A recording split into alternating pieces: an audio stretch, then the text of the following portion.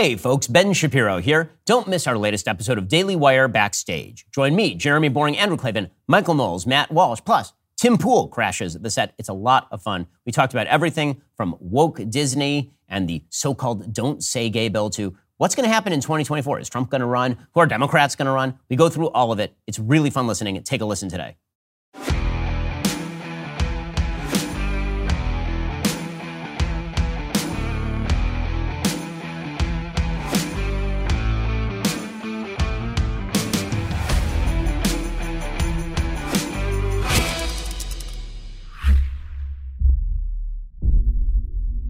Who can fake laugh in a world like this?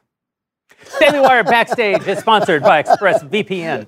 Privacy is a right, not a privilege. Defend your rights at expressvpn.com/backstage. I'm Jeremy Boring, God King of these lowly Daily Wires, joined as ever by the Ben Shapiro, the Andrew Klavan, the Matt Walsh, and the Michael Knowles. I gave Michael Knowles the just because I'm feeling generous. We're glad you've tuned in. Well, I think they already rolled the intro. It's over. Mathis is in my ear going, no, we already ran the graphic. Anyway, we're off to a good start. The big news in the world today that I want to most talk about is how little Michael Knowles is willing to do for world peace. Sorry, it's a slow news week. You know, I got to tell you, so I was at Yale with Senator Cruz a couple days ago. We got lots of really high-level questions that you would expect from the geniuses in New Haven, one of which was, would you fillet a man to end world hunger?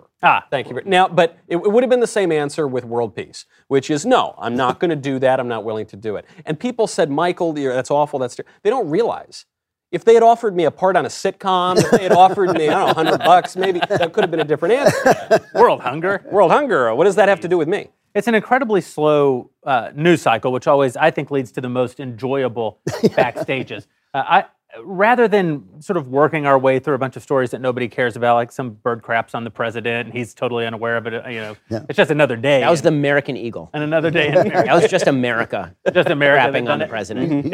He's lucky bulls don't fly. I will say that I recently had an interaction with what may have been the same bald eagle, and it crapped on my God King cape. That was God. That wasn't even the eagle. That's well deserved. Yeah. That is well deserved. Since the premiere of the Jeremy's Razors commercial and the announcements about DW Kids and all the great work that I've been doing in the world, people recognizing about world peace on the streets, thanking me. I just want you guys to know my head has not gotten smaller. Certainly hasn't happened. But I don't just wear my cape like around the office or anything. No, I mean just around your house. Just, right? Just at home. The wife likes it. Yeah. No, but these are good times for us to talk about like more philosophical issues. And the left stealing our children and trying to indoctrinate them into queer theory. Like the left, that's just an issue. Just to give one example, yeah. And obviously, this is something that Matt has, I think, taken a real leadership role in the conservative movement as far as probing this issue, trying to get people around the world to define what is a woman.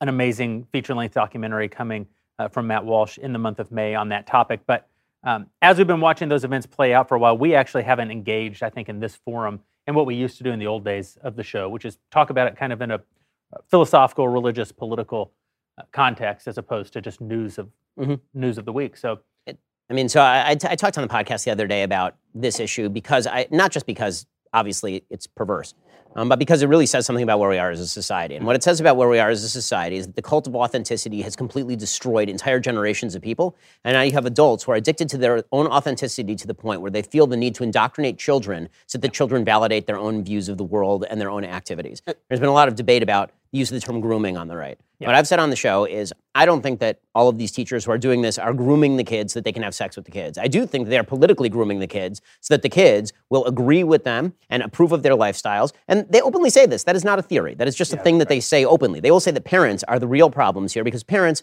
are the barriers to a better, more tolerant world. And so if we take your kids away from you, like Plato's either fake or real republic, right? And we take the kids away and we re-indoctrinate them like Pol Pot would, except in sexual theories of the left, then we will have created a better world for ourselves, and we will also create a better world for children. And this runs so directly against human nature, it is unspeakable. I mean, what they're attempting to do with kids is unspeakable. There's a whole article from Derek Thompson in The Atlantic the other day about the rising rates of mental illness and suicidal ideation among kids. And the answer to this is very clear. When you have a left wing that is teaching people that it is wrong to civilize your kids, that it is wrong to impose roles on your kids and to set rules for your kids, that the greatest way you can parent and the greatest way you can bring up a kid is to destroy all of those roles and all of those rules, and then tell kids when they're 15 years old at the stupidest point in their entire life, choose your gender, choose your sexual orientation, and you only get cheered, by the way. You only get cheered if you say that you're a non-cisgender pansexual. You are destroying children. You are destroying minors, and you are doing this purposefully. The rates of suicide in this country are about to skyrocket like nobody's ever seen over the course of the next 10 years. I also think the grooming is happening in kind of the pedophilic sense as well, though, because what we have to realize is that all of this stuff, there is a real effort to actually sexualize children. I mean, this comprehensive sex education you could trace back to Alfred Kinsey, and that's where it comes from. And he believed that children were sexual from birth, and he had all kinds of horrific... Wilhelm Reich. Right. So that's where you trace all this stuff back to. So it's grooming in that kind of general sense, but it also is. I think using grooming in the kind of pedophilia way is also correct. Well, I don't think that it's... I agree with Ben that... I agree with you that grooming is happening in kind of a macro, and that there are also very specific instances of grooming that are taking place. I think the point that you're making is that the average teacher engaging in this behavior is not engaging in a direct and purposeful act of grooming a child for sex. But they are promulgating they're attempting to pervert the child in order to political and social. I disagree with this because I think that they are, in fact, grooming the child for a world in which pedophilia is normalized. And I think that. I don't think we're all saying we're not disagreeing. I mean, the proposition on the table is whether they are literally taking this child and teaching this kid about sex, so they can then have sex with this child. Right. And the average teacher promulgating this worldview is not engaged in that direct behavior. Correct. I think they are doing what you're saying. There are some people who are, and those people, obviously should not only go to jail. Actually, a lot of adults in the public school system are doing that. That's another piece of this problem, is that actually there's a real sexual abuse epidemic in the school system that's been going on for years. I mean, the Department of Education did a study back in 2004 and found that it was something like 4 million kids at that time. The rates of abuse in the public schools are about twice that of even the Catholic Church at the height of the scandal. 100 times that. Depends on the measurement. Depends on the measurement. Depends how you measure it, but it's significantly more. But the reason that I'm hesitant to make it all about the minority of teachers who are actively attempting to sexually abuse children is because I think the issue is way broader than that, meaning that the real wrong that I think that is going to destroy an entire generation of children is not the minority of teachers who legitimately are going to engage in pedophilic acts with children. I think the major issue across the country is that school districts all across America are indoctrinating small kids into these perverse ideas about what it means to be happy. And that the people doing it don't question their own motives, and that one of the challenges when we on the right say that it's grooming, it's not that we aren't right in many sorts of ways, but to the individual teacher who is not themselves attempting to have sex with one of their students, but who is engaged in promulgating these perverse views. It gives them an excuse. The key word here is that word you said, Ben, which is authenticity. Yeah. And I totally think you're right. But the irony, of course, is that the little boy who either thinks he's a girl or who just has been told by his teacher that he is a girl, he is not authentically a girl. He is authentically a boy, and he's being told to be inauthentic. When we use this phrase, gender-affirming therapy, it's ironic because you're not affirming their gender. Right, it's sex denying. It's sex denying. The problem we have on the right, though, is that, they bring out, Ron DeSantis brings out a bill that keeps teachers from doing this, from foisting this nonsense on these children. And the left immediately calls it the Don't Say Gay bill. The entire press calls it the Don't Say Gay bill. Nobody debates whether it should be called the Don't Say Gay bill, but we come back with a great line, which is, "Okay, groomer," which I thought was one of the great right-wing lines. And suddenly at NRO, they're sitting around going, well, should we really call it grooming? And my feeling is... Oh, no, I mean, listen, I don't think anybody on the left has any grounds to stand on when it comes to the abuse of language and the lies about language that are told. But and I'm not even saying... we question ourselves when we... Right, now I'm not even saying... By the way, as much as I know it's not a popular position, I'll take the least popular position at the table. If the only question is a question of politics, I agree with you. Yeah. I actually prefer Vivek Ramaswamy's line that we should call it the Wait Till 8 bill, because it actually is very descriptive. Just the Wait Till 8 bill. But so on a political level, I agree. Where I disagree is on the sort of the efficacy at the individual teacher level. That if I'm doing something that I think is good, and I don't have a sexual motive, and you call me a pedophile, that doesn't cause me to reflect on my behavior. It causes me to defend myself. But I guess the question... I agree with what I thought you were going to say, which is that we should discuss things and we on the right should actually talk about things as opposed to the left. But no, I'm not trying. I'm not trying to convince that teacher. I want to drive. I think should be arrested. So I'll take up Jeremy's. I don't care about that. I want to convince the country that these people should be shut down. But do you think that every teacher in America who is wrapped up in these curriculum should be arrested? No, but it's shame. You're also putting shame on this shameful activity. Yes, that's part of what you're doing, which is what we should be doing. So if that teacher feels ashamed and stops doing it, it's a shameful thing that they're doing to kids, and that's. I have no problem with the shaming. I don't even have a problem with the use of the term groomer. I have a problem with what I think happened here. I think one of the things that happened here is people started using "okay, groomer," and I also thought that's pretty funny. And not only is it funny, it's really not a specific term as people on the left immediately took it to be and then twisted it. Because when I saw "okay, groomer," I read it as they are politically grooming children and sexualizing children in order so they'll reflect their points of view. Yeah. And the left immediately took that, and in order to take the word away, they said, "Oh, what you really mean is that all these teachers are going to rape small children." Yes. That's right. And that's not what I think most people actually meant when they said groomer. I don't think that everybody who says groomer means these teachers you're cultivating a sexual identity. Correct. I agree. So the point that I'm making is that we should clarify what we mean by it, mainly because it actually broadens the appeal of the argument. Most of the people who are going to agree with us on this issue, which is the majority of the American people, agree that teachers are perverting children. Of both parties, by the way. Of both parties. Agree that teachers should not be teaching kids this stuff because it is bad and evil to sexualize children. Yep. They don't agree on a broad level that all these teachers actively want to have sex with the children. Right. What I'm saying is that I don't think it's a political winner to accuse all these people of pedophilia. I think it's a political winner to accuse all of them of perverting children for their own sick political. So clarify what you mean, but keep using the word. Yes, sure. That's one thing. What we cannot do is back off of it and say, okay, well, we'll find a different word. Right. I agree. What I've done on the only thing I've done on my program is when I discuss it, I just say political grooming just to clarify what I'm using. So I'm using the same word. Michael? Sure. No, I want to take the left-wing argument and steelman it as best I can, because I think they do make one point. That when they're arguing against this Florida bill, they say, well, no, look, we're not talking about transing the kids or drag shows in kindergarten, but if I'm in a math class and I'm writing a math problem, am I not allowed to refer to Johnny's two dads, or am I not allowed to refer to a they or an intersex or a pansexual or whatever? I can't bring it up even, casually. And so the answer from the bill is, no, you can't. Just don't talk about sex. Wait till 8. Wait till 8.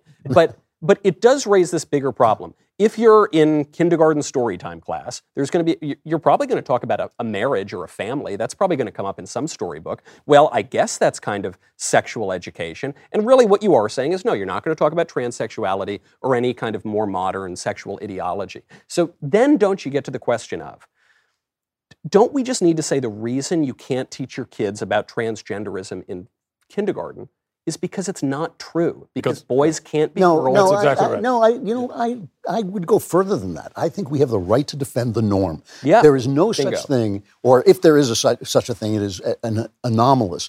But there is really no such thing as a parent who wants their child to not become a parent of another child. That is what we're here for. That's what our bodies do. We want our children to go off and get married as we got married, form a family. We want to see our grandkids. That's all the things that we want, that we should be loving and accepting of people who can't participate in that. If your child is gay, like my child is gay, I love the kid to death. You all know that. But I want my kids to marry the opposite sex person and have children. That's what we all want. That's what the norm is. And we have a right to defend that norm. It's a human norm. It's not a cultural norm. And I think it is a human one. It's a really important point, too. So we talked a little bit off air. I think this is where the right can lose on this issue. I think this should be a winning issue, the transgender ideology. We obviously are correct. It's common sense. And most people, when you explain it to them, even if they're not political, they are going to be on our side. Where we could lose it, though, is where we say where we focus almost too much on the kids, and we say, well, we just leave the kids out of this, but we're not criticizing transgenderism in general. Just leave the kids away from it. I agree. Our message has to be fundamentally, like you said, the reason we don't want the kids taught this stuff is because it's false and harmful. You wouldn't teach a kid that 2 + 2 = 7. Right, and it will send them barreling into a life of despair, and we're going to have a wave of mass wave of suicides coming, even worse than what we have right now with kids. When 10, 20 years from now, they're looking around and saying, What did you people let me do to myself? I mean, the can't reverse? stats on this are pretty clear, and it's amazing to me. Nobody, frankly, has the balls to actually say it, but the stats are very clear that I mean, according to Gallup polls, 0.8% of people born before 1945 identify as LGBTQ. For people who were born between 1997 and 2003, that number is 20.8%. Yeah.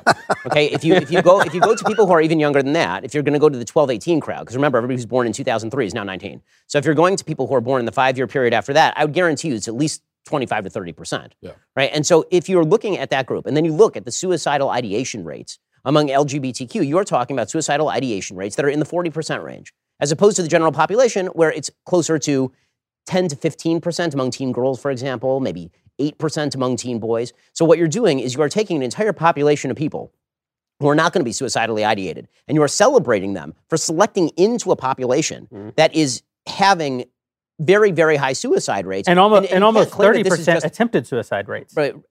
In the trans community, yes. For people who are who identify as transgender, the actual suicide attempt rate is, depending on which group you're looking at, between 40 and 50%. I mean, these are insane statistics. Yeah. And you're telling people that they will be celebrated and they will be cheered if they come out and engage in this behavior. And then you're saying that you're helping kids by doing this. And not only that, we know that if a kid is genuinely dealing with this, not they've got rapid onset gender dysphoria and all their friends are doing, but they actually have some form of gender dysphoria, we know that 70 to 90% of those kids are simply going to desist, but we know that 100% of kids who are given puberty blockers end up moving on to further stages of transitioning. So you are actively locking people in to a choice that is going to harm them dramatically. Pretending this isn't happening is just insane. It's insane. You're saying it's a social contagion. There is no way that evolutionary biology suggests that in the course of one generation, you go from 5% of the population identifying as LGBTQ to 30%. Unless something's in the water. But this is an important point because it points out the depth of the dishonesty. It's not just when they tell us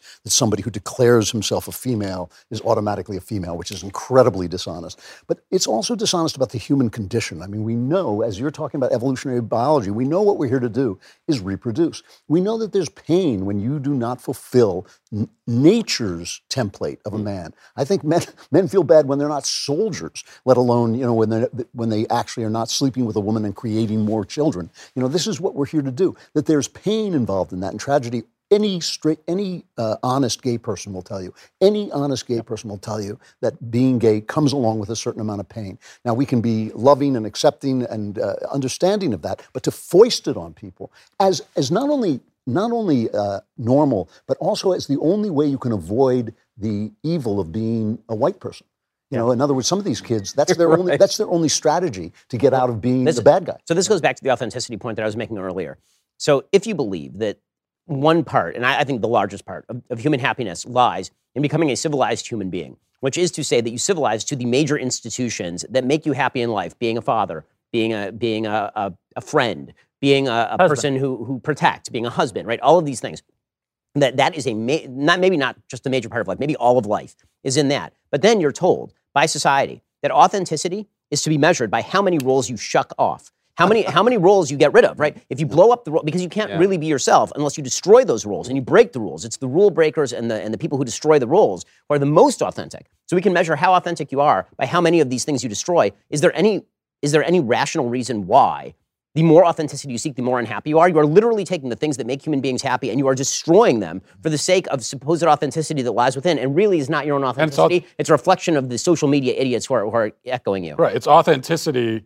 Ironically, it becomes a communal project. Right. It's authenticity that relies desperately on the affirmation and the acceptance of everybody else. So that's like we're giving kids this identity that's now that and by the way, that affirmation will not suffice. Even that will not suffice. It doesn't change reality. Right. And that's why it's like for me as a man, if somebody calls me a woman, it's absurd. It doesn't cause any problems for me. I just laugh at you.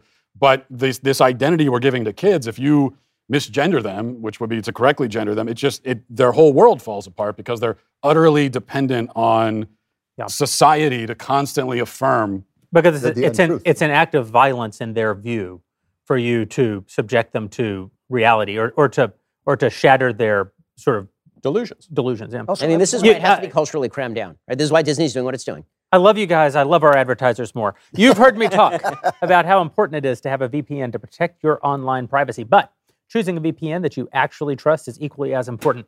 I only recommend brands that I believe in, and I can say with full confidence that ExpressVPN is the best VPN on the market. Here's how I know this is true. My head of security actually came to me and said, Jeremy, you idiot. ExpressVPN is not only a great sponsor, but a great product. You insist that other people use it. You are an idiot if you do not use it. And as it turns out, they were right. And they're very smart about these things. First, ExpressVPN doesn't log your online activity. Lots of cheap or even free VPNs make money by selling your data to advertisers, but ExpressVPN doesn't do that. They have even developed a technology that makes their VPN services incapable of storing any data at all. Second, ExpressVPN is lightning fast. Other VPNs might slow your connection, but ExpressVPN is always blazing fast. The last thing that really sets ExpressVPN apart is how easy it is to use. You don't need any technical skills. You just set it up, fire up the app, tap one button to connect. That's it. Even your grandparents could do it. Even I could do it under duress when being forced by my head of security. That's how simple it is. And it's not just me saying this. I mean, it's obviously my head of security and all of these guys. But Business Insider, The Verge, many other tech journals rate ExpressVPN the #1 VPN in the world. So please protect yourself with a VPN that I now use and that I trust. Use my link, expressvpn.com/backstage today. That's expressvpn.com/backstage, because not just Ben gets a promo code. expressvpn.com/backstage. Visit expressvpn.com/backstage to learn more. And we have a great question that's come in from one of our dailywire.com members. These guys, incredibly important to us. They make it possible for us to do the work that we're doing. You can become a member by heading over to dailywire.com/subscribe. Right now, in our battle against Disney, we are running a promotion. They wrote down the promo code for me because I forget everything. dailywire.com/subscribe. Enter code BUILDTHEFUTURE, and you get 45% off of your membership. You can do that right now, but only for the next 24 hours. This is the longest period of time that we have ever run a promo that gave you this deep of a discount, and it's because we've made our major announcements that we're taking the fight to Disney, getting into the kids' content game. So more than ever, we depend on our dailywire.com members. Please become one, dailywire.com/subscribe. Get 45% off for the next 24 hours. Here's the question from one of our said members. How does it feel that you guys have been the catalyst for the changing of the national political landscape and cultural landscape? How does it make us feel that we've had the kind of impact, I suppose, that we've been able to have? First of all, I'm glad that we hired somebody to send that question. Yeah. It feels great. I want to answer this question first because I feel like I was banging on this drum in a wilderness for 20 years. And really, dude, you know, you have actually done the stuff that I was making all these speeches about. And I kept making speeches and saying, you know, Fox News came on and they got 50% of the audience basically, but they never said, well, let's do Fox movies, let's do Fox comedy, and I could never understand that. And it was because they weren't you. And I flatter you, but it actually is true. I think it is an amazing thing. I think it's what is needed.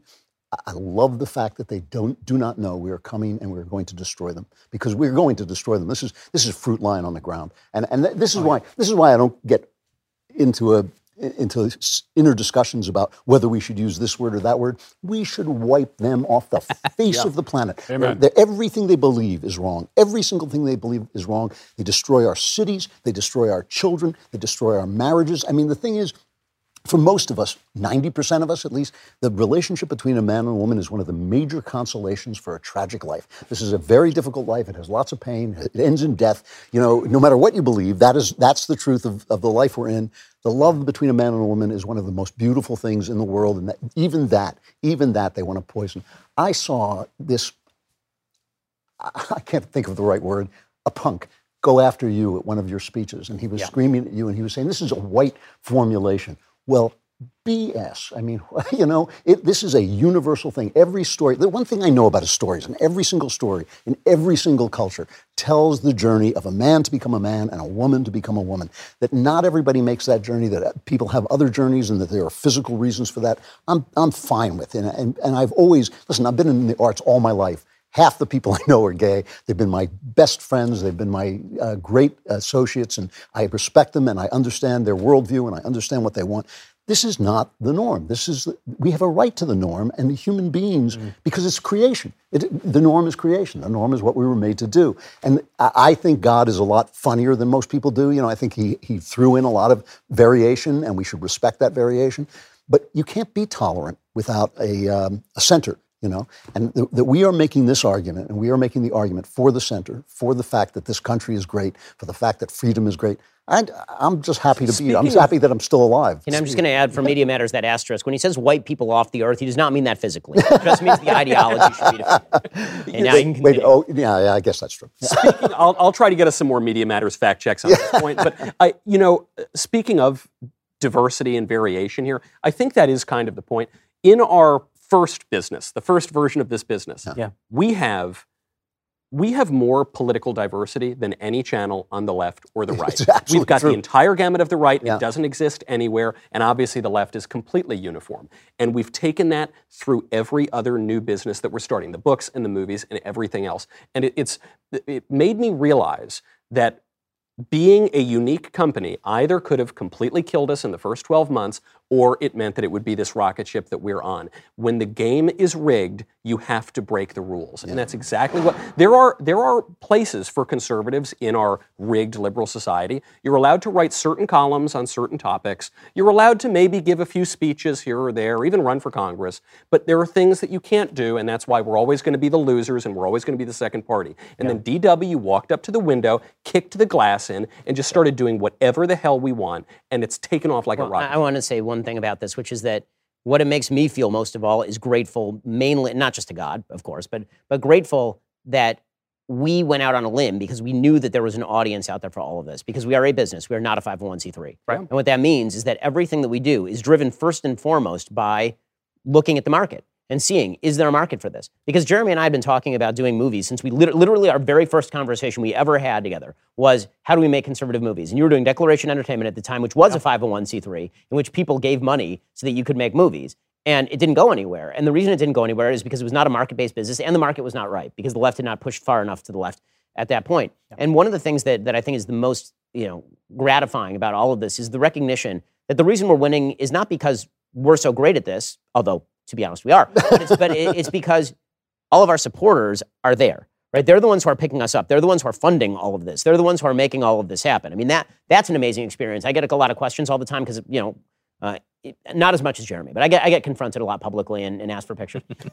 Some people know who I am. And when that happens, I tend to be pretty nice about it, which runs counter both to my nature as well as your nature and your reputation. Right. And I'm asked about that, and I say the reason that I do that is because I'm like an actor. When people come up to me and they say that they enjoy the show, what they mean is that they've been actually listening to the ideas that I'm promoting. That's right. And so the fact that our ideas are finding fertile ground, that's the part that I'm really grateful for. The fact that there is a crowd out there that supports this and that feels emboldened by this and that feels energized by this and that wants to join the fight, that's what I feel really good about. Because, I mean, honestly, we would be doing this stuff for free, and we did do this stuff for free for literally years, but we don't have to do this stuff for free anymore. And because we're not doing it for free, we're able to do so much more stuff, so much bigger stuff because of the people who support the agenda. And I'm more optimistic about the country now than I was a year ago, 5 years ago, 10 years ago in many ways. Because I feel like the pushback has finally arrived. The pushback I think a lot of us have been waiting for. Yeah. One of the beautiful things about building alternatives is suddenly, which is what the right has not been doing for basically our entire lives, but suddenly when you begin building alternatives, everything the left does actually becomes an opportunity for us. Right. Yeah. Like it becomes an opportunity for us to succeed. We talked at our town hall a few weeks ago about all the money that Disney is going to spend on kids' content in this next year, and I thought, bring it on. It's just direct advertising for us at this point. When they say the kinds of things that they've said over the last several weeks about their open agenda with their children's content, I hope that they spend billions of dollars, because I don't have billions of dollars to spend telling people that they need to come over here. So I'm glad that they're telling them that they should come over here. Yeah.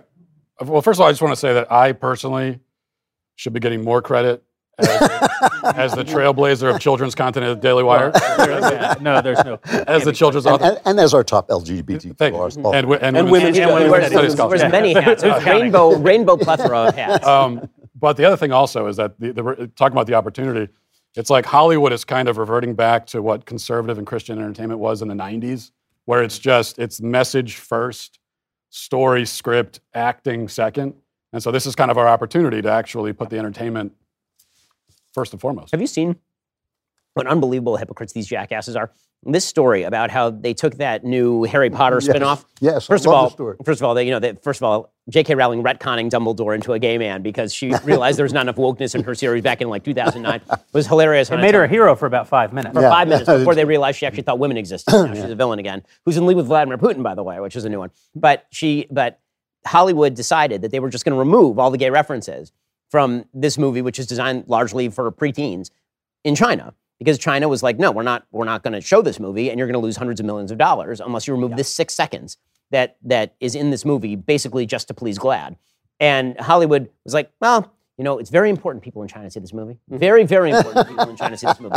And so this tells me 2 things. One, these people have no principles at all. No. And 2, this is actually really good news. They are responsive to a market if the market says no to them. That's right. And this is really good because our agenda is not just to provide a competitor for these folks. It's to show them that we are a competitor to them so that they stop doing this. So that they compete. Because right now, they don't compete for our business. They take our business for granted. Did you see it? I want to take my kids to Disneyland. I don't want my kids to go to Disneyland where they won't say ladies and gentlemen, boys and girls. So I'd like them to go back to saying ladies and gentlemen, boys and girls, because as it turns out, that is the entire spectrum of humanity. There are no other people. Did you see at Dallas Love Airport, they're trying out these new 7-foot-tall robots that have cameras. They make announcements, they have cameras, and if you're not wearing your mask, they're going to yell at you for not wearing your mask. Really? And they can call the cops. They're just trying them out, but there's a possibility they'll roll these things out at other airports. They're called Karens. They're called, yes, the Karen machine. And it got me thinking. So now we've got surveillance everywhere. We've got robots yelling on us to muzzle ourselves. America is now a lot like China, except the movies are just a little gayer. The movies are just a little more woke, but that's a very scary thing when you see it in the politics and the corporations. If you don't fight back now, if you don't get Elon to buy Twitter, if you don't start pushing back on that whole apparatus, it just suffocates. I loved the people at Twitter complaining that Elon was going to stop them from censoring conservatives. It's like this guy, at least they're open about it. Washington Post had that entire article from Jeff Bezos. Thank you. Democracy dies in darkness, right? The democracy dies in darkess newspaper, but we need more darkness, or else democracy will die. We can't have rich people telling us what to say. Yeah, we definitely cannot. Can we, Mr. Bezos? No, you can't have that. But it is, again, I'm very gratified that I think the pushback this year is going to be huge. Mm-hmm. And I think, frankly, that the biggest vulnerability is something that Matt has mentioned before, and that is weak-kneed Republicans, man. If I have to watch Spencer Cox, the Utah governor, refer to his own gender pronouns again, Utah is the reddest state in America. Well, what in the world is happening? The Mormons will tell you this. The Mormons are very left-wing religious. They're very culturally left. I think very weird. Guys like Spencer Cox, he's kind of betting on the anti-gender ideology backlash among conservatives is sort of a trend. It's a fad, and we'll get over it, and we'll get back to focusing on taxes and all the rest of it. But I think that's the wrong bet. I think this is something people are going to. It's also this. It's just the cult of niceness. Yep. Yeah. And niceness is not goodness. Niceness is not righteousness. But I think we should remain loving and accepting of people. Loving and accepting is not the same as no, nice. of course not. Yeah. But I think we should remain loving and accepting, but understand. Well, loving but not accepting necessarily. But the thing is, in order to be accepting, you need a norm. When you're an artist, you're an oddball. You're outside of the norm. I've all my life I've known that I'm living in the house of the garbage man and the cop and the businessman. I've always understood that, that I'm like the entertainer. I'm the guy, hopefully I entertain and enlighten and do all that stuff. But I'm not the guy who builds the house. I live in the house. Homer lives in the house of the soldiers. That's the way it is. If the soldiers aren't there, there's no Homer. If Homer's not there, there's still soldiers. They can live. And I think that understanding that you're not at the center of things makes you more valuable in what you do, if you do it well and if you serve the center. I do not understand why we on the right should accept every single argument for destroying the things that make the country free and good. Yeah. Our friends over at Policy Genius have made things free and good. They've given us the opportunity to provide for our loved ones. They've given us the opportunity to protect our assets. And when I say we, I mean me. I use PolicyGenius.com because it truly is the most convenient way to engage with insurance. If someone relies on your financial support, well, then you need life insurance. Typically, life insurance gets more expensive as you age, so it's smart to get a policy sooner rather than later. That's why there's Policy Genius. Policy Genius is your one-stop shop to buy the insurance that you need at the right price. Simply head over to PolicyGenius.com, answer a few quick questions, and in just minutes, you can compare personalized quotes from top companies to find your lowest price. You can save 50% or even more on life insurance just by comparing quotes with Policy Genius. The team of licensed experts at Policy Genius are on hand throughout the entire process to help you understand your options and to make the best decisions possible with confidence. The Policy Genius team, they work for you. They don't work for the insurance companies. So whether you're just starting to shop or have questions about your active policy, they're your independent advocates offering unbiased advice. Just head over to policygenius.com to get your free life insurance quotes and see how much you could save. That's policygenius.com. Again, life insurance, especially if you're a parent, especially if people depend on your ability to provide for them financially, really is an obligation. Do the right thing. Head to policygenius.com. And we have another question from one of the members that Ben so eloquently pointed out. Pay our bills and make it possible for us to engage in the cultural battles that we're engaged in at the Daily Wire. How can we help people understand that life involves pain and that not everything is supposed to be easy? It's like the great question. Well, yeah, how the hell should we know? Yeah, if you just wait around long enough, they'll figure it out. Yeah, they'll figure it out. Well, the first thing is that we teaching gratitude, right? I mean, understanding that life is not supposed to be easy is the first step toward becoming a grateful person, which means being a happy person, because then you're grateful for the good stuff that happens rather than ungrateful for the bad stuff that happens. Yeah. And there's a pitcher for the Kansas City Royals named Dan Quisenberry, and he passed away of brain cancer, I believe, in the 90s. And when he was diagnosed with brain cancer, he said that he's still, upbeat. And people are asking him, why are you so upbeat?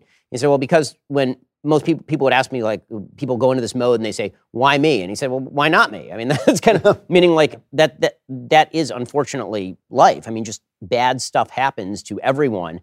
And the question is, how grateful are you going to be for the good stuff that happens to you? And I think that because I've said this before, but I think that maybe the most meaningful single verse in the Bible after human beings are made in the image of God is Yeshurun got fat and kicked. I think that's the description of all civilized societies. It's from Deuteronomy. The idea being that once you live in a fat and happy society, you forget there's supposed to be pain. You forget that God is protecting you from a lot of these things. You forgot the foundations of your society that allowed you to escape that pain. You start wailing away at those foundations with a sledgehammer, and then you're shocked when the building comes caving in on you.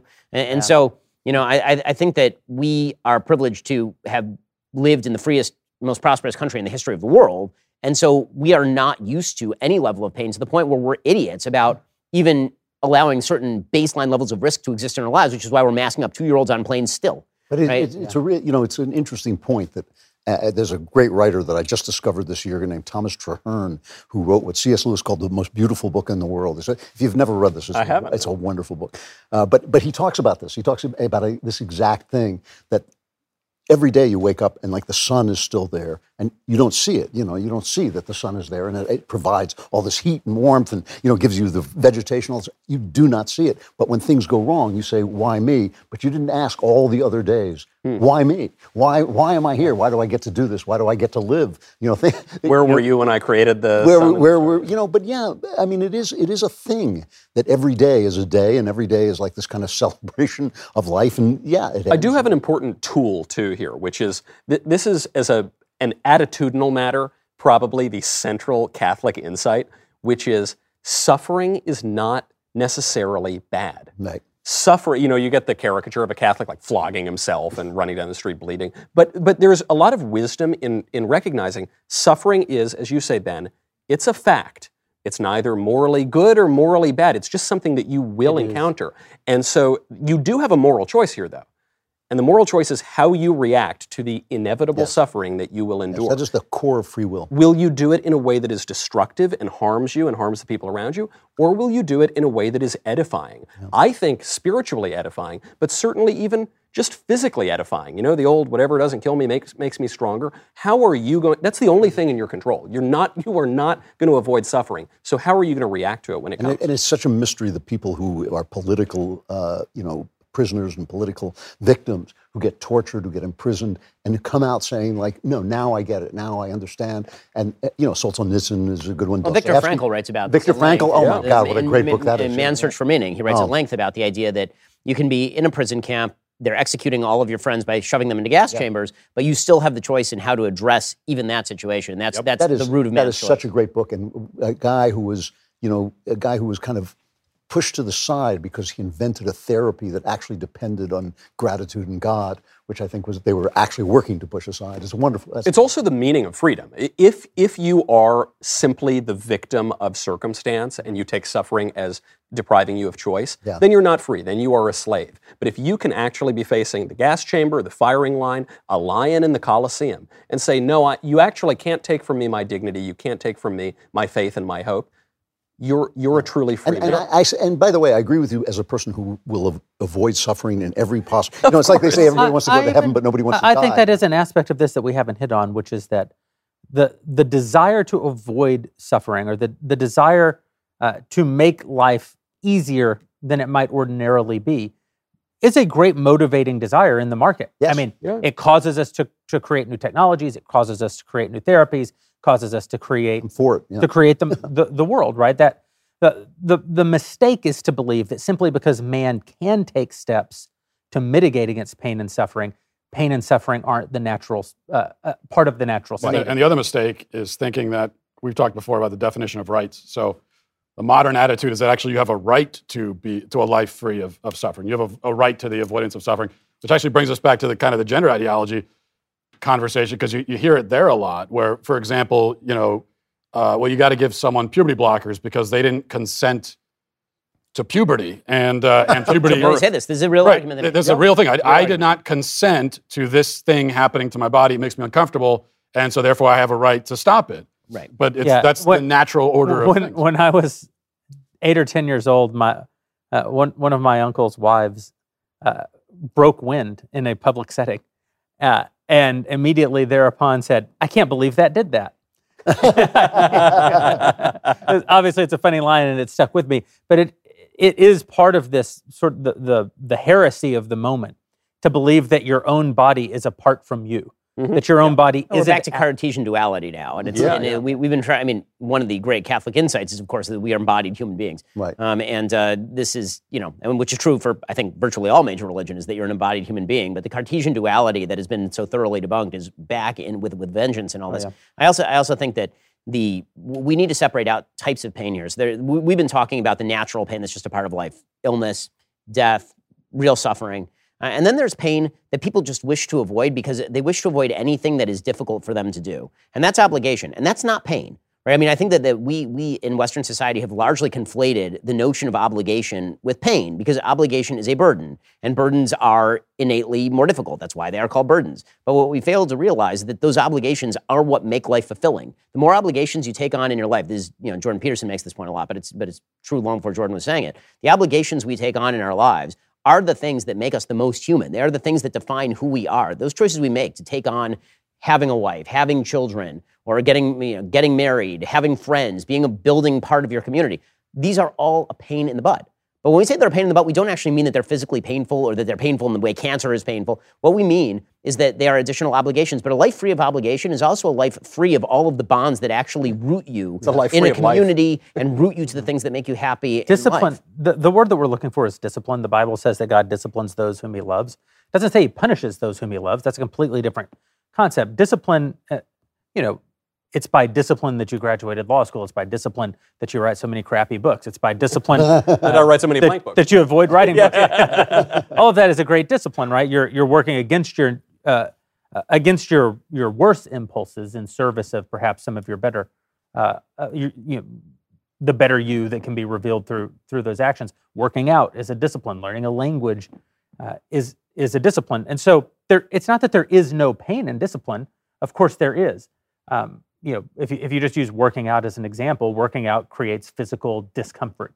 But through the process of that discomfort, one is made stronger. And then one can absorb more discomfort. I mean, that's part of the beauty of discipline. I think that, I've heard pastors before say that God punishes those whom he loves, which I don't see any real evidence for that in the text. But that he disciplines us, certainly, that he allows us to face adversity, that we might gain strength. And I would say ultimately he allows us to face adversity so that we can learn humility. Can we talk about the working out thing for a minute? Have you noticed that the left has suddenly become very, very anti-working out?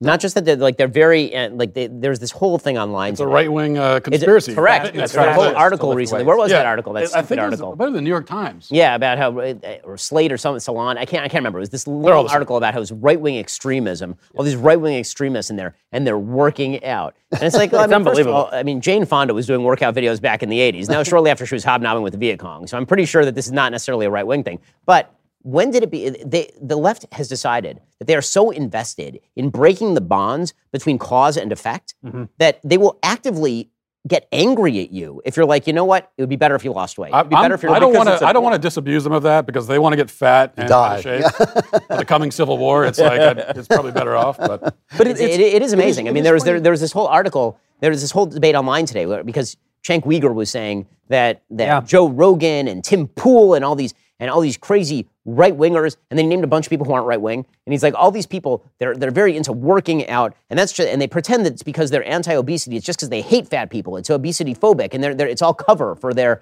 like Bill Maher, it's all cover for how much they hate fat people when they tell fat people to lose weight. It's like, you know what's really weird? Every condition is worse because of obesity. I don't understand. Like, what? In the New York Times op-ed page, almost every other day, but certainly every week, there's an article by someone saying, usually a woman, saying, I'm miserable and you can be miserable too.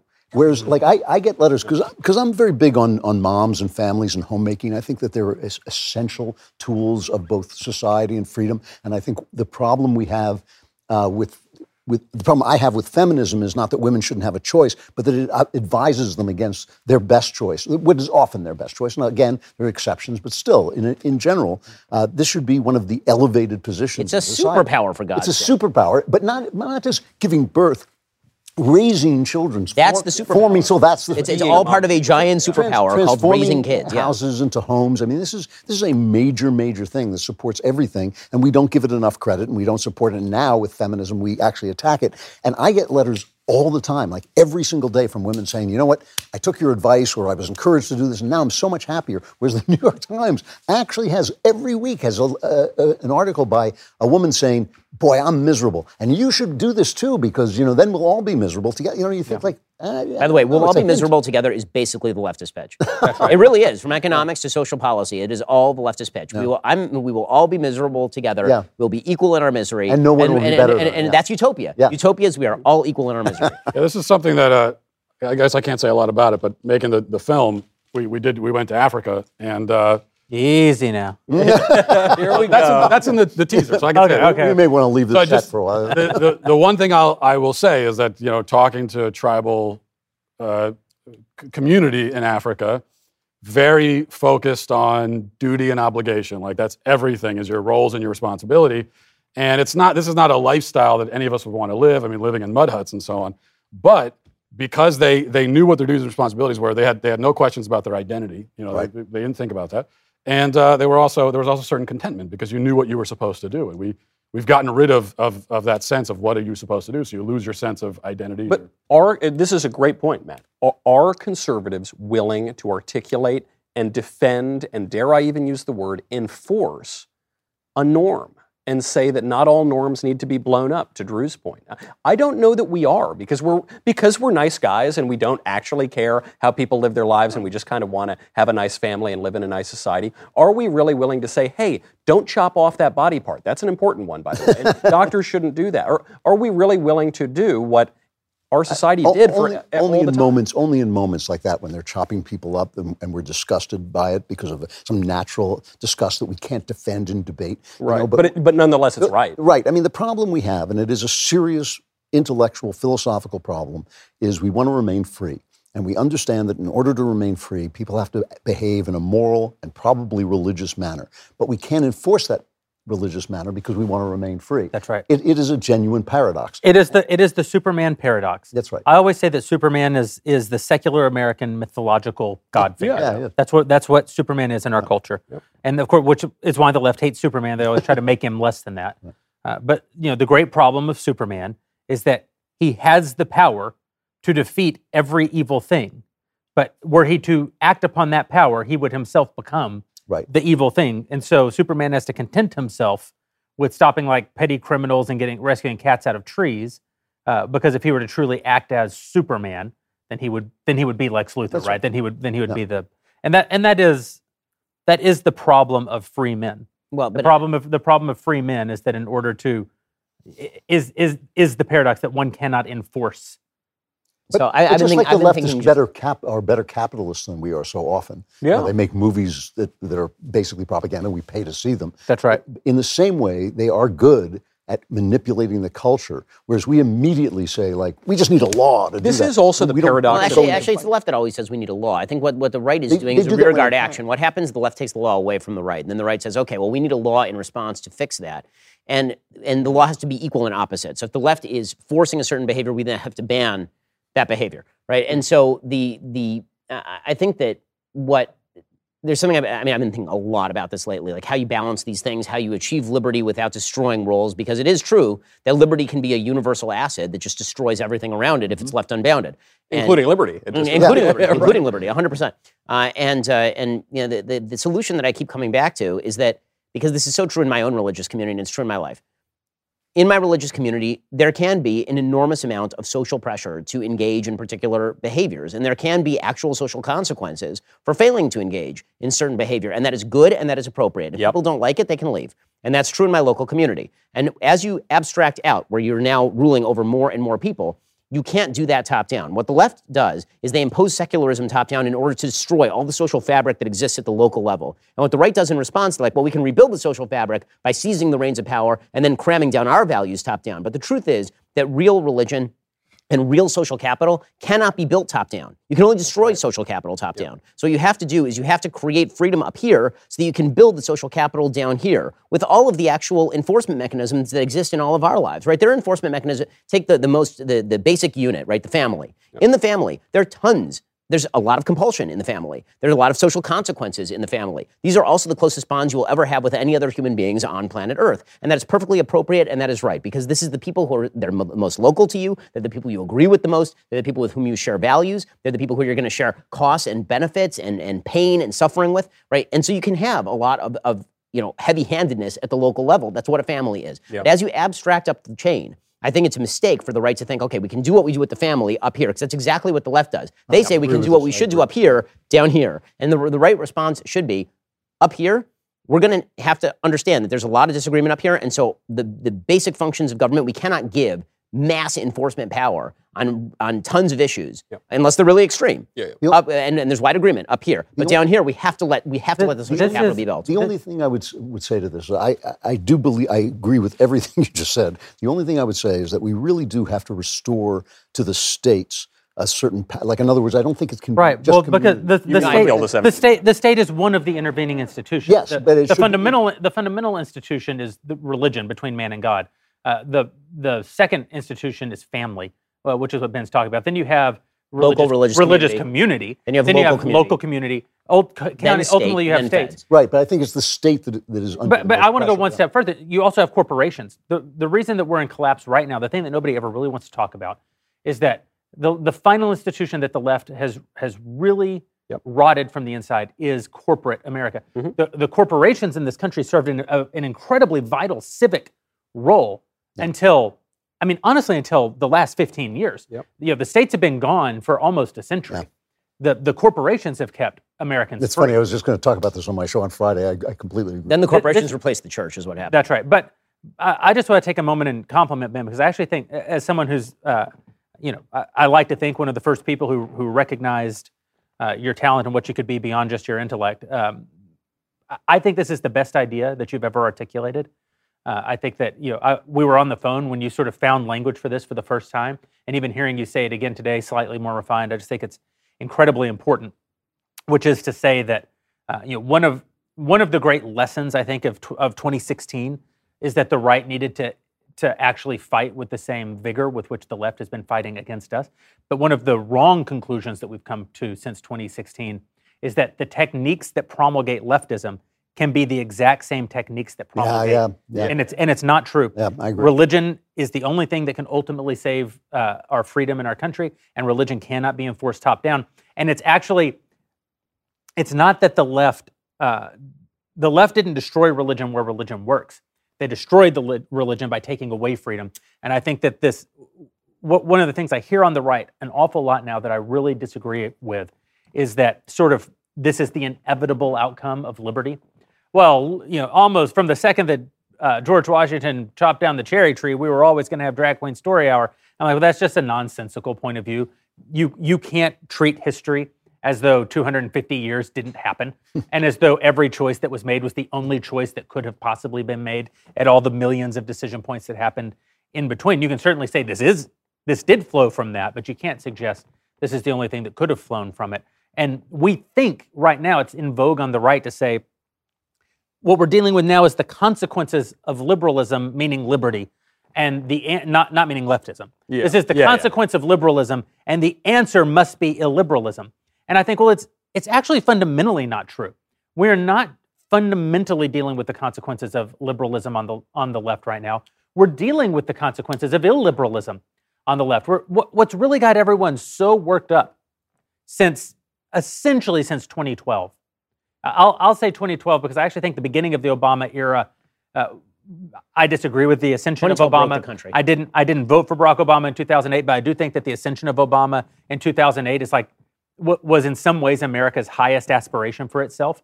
That's why he won. He had no accomplishments. That's right. But we were saying something about us. We were saying we have defeated this sort of historical evil in the country. And then Barack Obama made an incredibly cynical political decision at just before the midpoint of his tenure, which was he was elected as there is no black America and there is no white America, there's the United States of America. He was reelected as no, just kidding, there's only a white America and it's evil and we have to defeat it. Trayvon Martin's my son. Trayvon Martin's my son. Yeah, that's right. If I had a son, he'd look like Trayvon. And from that moment, the left became utterly illiberal. And we're reacting. 2016 was a reaction to that illiberalism. It was a reaction to the fact that we were being told that we couldn't freely exercise our speech, that we couldn't freely exercise our religion, that we couldn't freely even exercise our base expressions of what reality was. And it's that illiberalism fundamentally that we've been reacting to.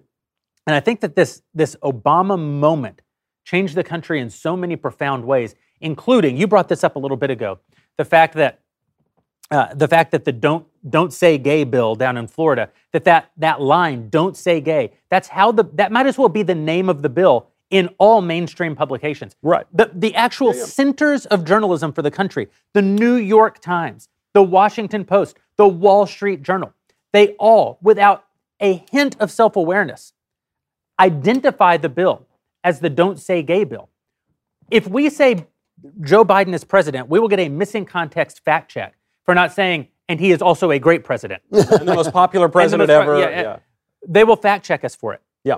The New York Times can refer to the legislation down in Florida as the don't say gay bill. Well, they put it in quotes, though, so that gives them... Or they say they're so-called. Opponents, but they won't say who called. says the so-called. That's right. But in doing that, they're promulgating a particular talking point of the left with absolutely no consequences, and it's because the illiberalism of Barack Obama fundamentally changed the relationship between news media. But this is the great example. This is absolutely true, and it's always true. It was true, in the Spanish Civil War, that it was the socialism that that spread out through the community that caused the fascists to rise. It's not, right. The right is always reactionary. This is why I am daily praying that the Supreme Court will have the guts to overturn Roe v. Wade, because in the same way that the evil of slavery tainted states' rights, I think the evil of abortion has tainted the federal government. And it's a great point. I think in the moment,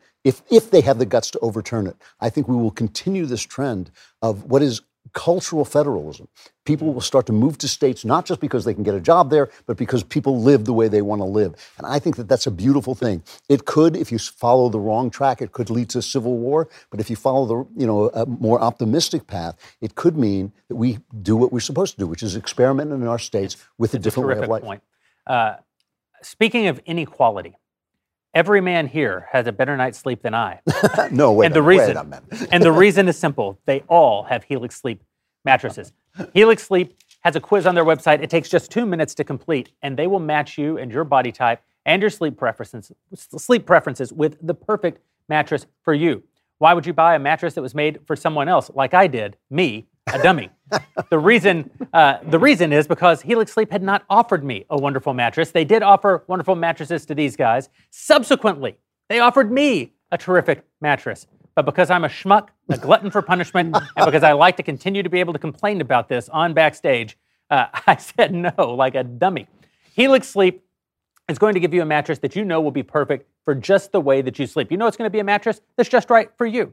Everyone is unique, and Helix knows that. So they have several different mattress models for you to choose from. They have soft, medium, firm mattresses that are great for cooling you down if you sleep hot, or mattresses that are great for spinal alignment to prevent those morning aches and pains. Helix is flat out awesome, but you don't need to take my word for it because I wouldn't know. Take their words for it. Look how well rested. Michael, have you ever seen anybody who carries less stress day to day than Michael Knowles? He's like a baby every night. Helix has been recommended to me by some of the best hosts of the morning of the Daily Wire that I know, and by multiple leading chiropractors and doctors from sleep medicine as a go-to solution for improving sleep. Just head on over to helixsleep.com/backstage. Take that 2-minute sleep quiz. They'll match you to a customized mattress that'll give you the best night's sleep of your life. They have a 10-year warranty. You get to try it out for 100 nights, absolutely risk-free. It's an unbelievable deal. They'll even pick it up for you if you don't love it. They never have to do this because you're going to love it. Helix is offering up to $200 off all mattress orders right now, plus 2 free pillows for all dailywire.com listeners. Head over to helixsleep.com/backstage.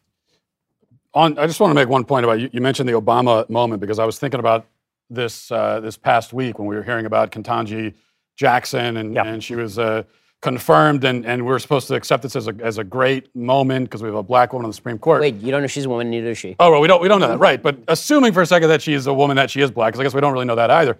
But even if I wanted to accept that, it's like, well, because of Obama, we've made racism, systemic racism, into an unfalsifiable theory. So they say, last week, it's a big moment, we've achieved something, and the very next day, we're back to where we started. It's just like slavery How far again. we have to go. And that's what happened with Obama, because they turned racism into this kind of like abstract thing that exists in the ether. And so you could ask them, well, okay, you say we have systemic racism, or a racist country. What would you need to see happen to convince you otherwise?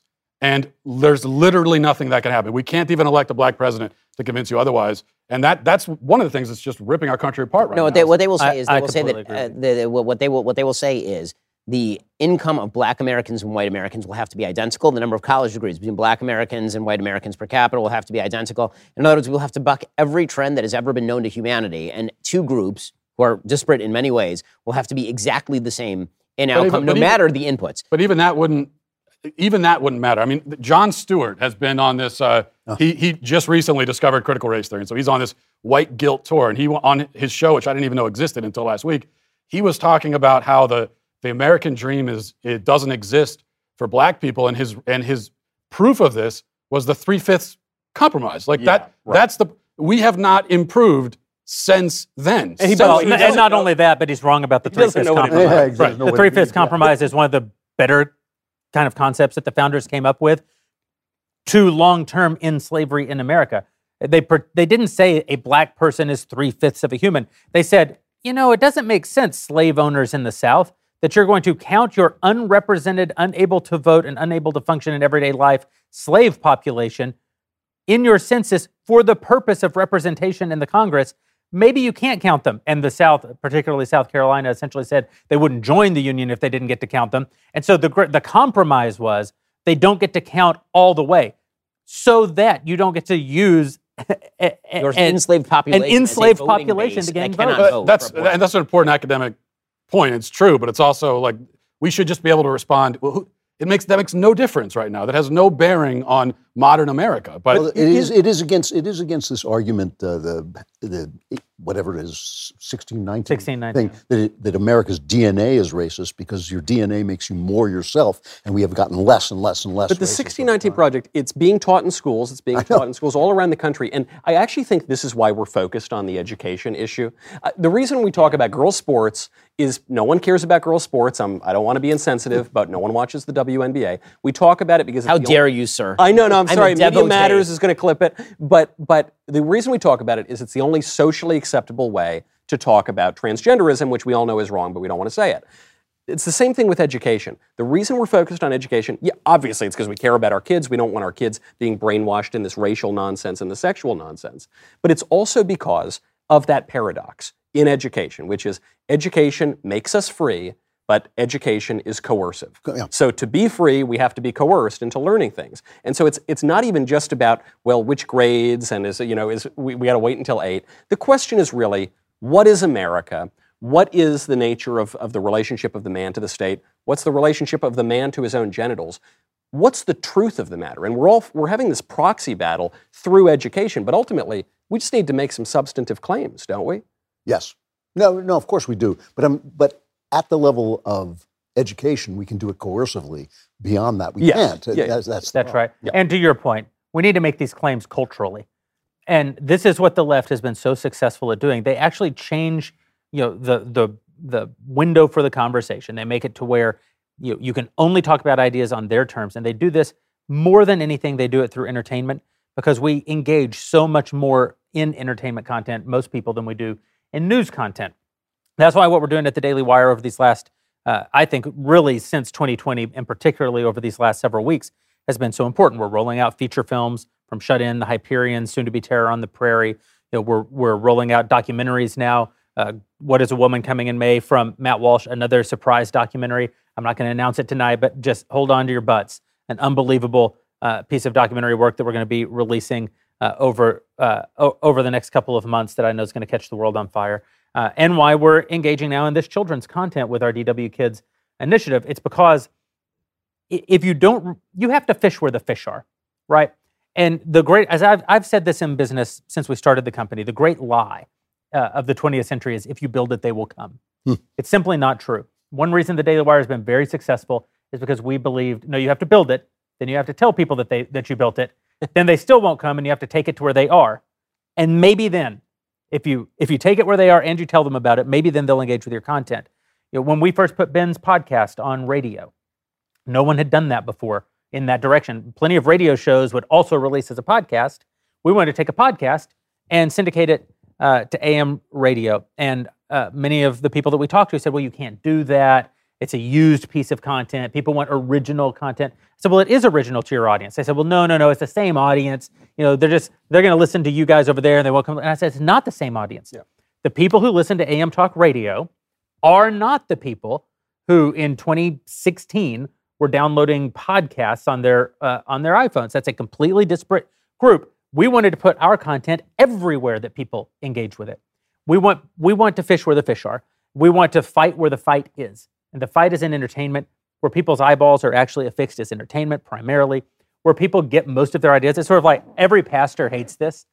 But the truth is, in most churches, the music pastor has actually more influence than the actual pastor who studies the word his entire life, because people get a little drowsy when you start going through the Bible and they hear your same tired old jokes again. But in their own voices, they sing the hymns. In their own voices, they sing the songs. And the repetition of that, the power of music, the power of doing it yourself over time, that actually creates the framework. And that's how entertainment works. And that's why we're doing what we're doing at the Daily Wire. That's why we're asking you to go become a member over at dailywire.com/subscribe. Remember, for the next 24 hours, 24 hours from now, we'll be bringing to a close the longest sale that we've ever run at the company, which is 45% off of your membership.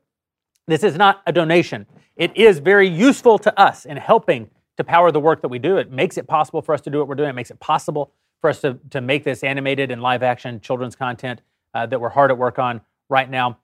But you get something for your money. It's a purchase. You're purchasing terrific content from Ben, from Matt, from Michael. You also get Drew's show. You're purchasing Candace. You're purchasing Matt's documentary. You're purchasing this terrific entertainment content.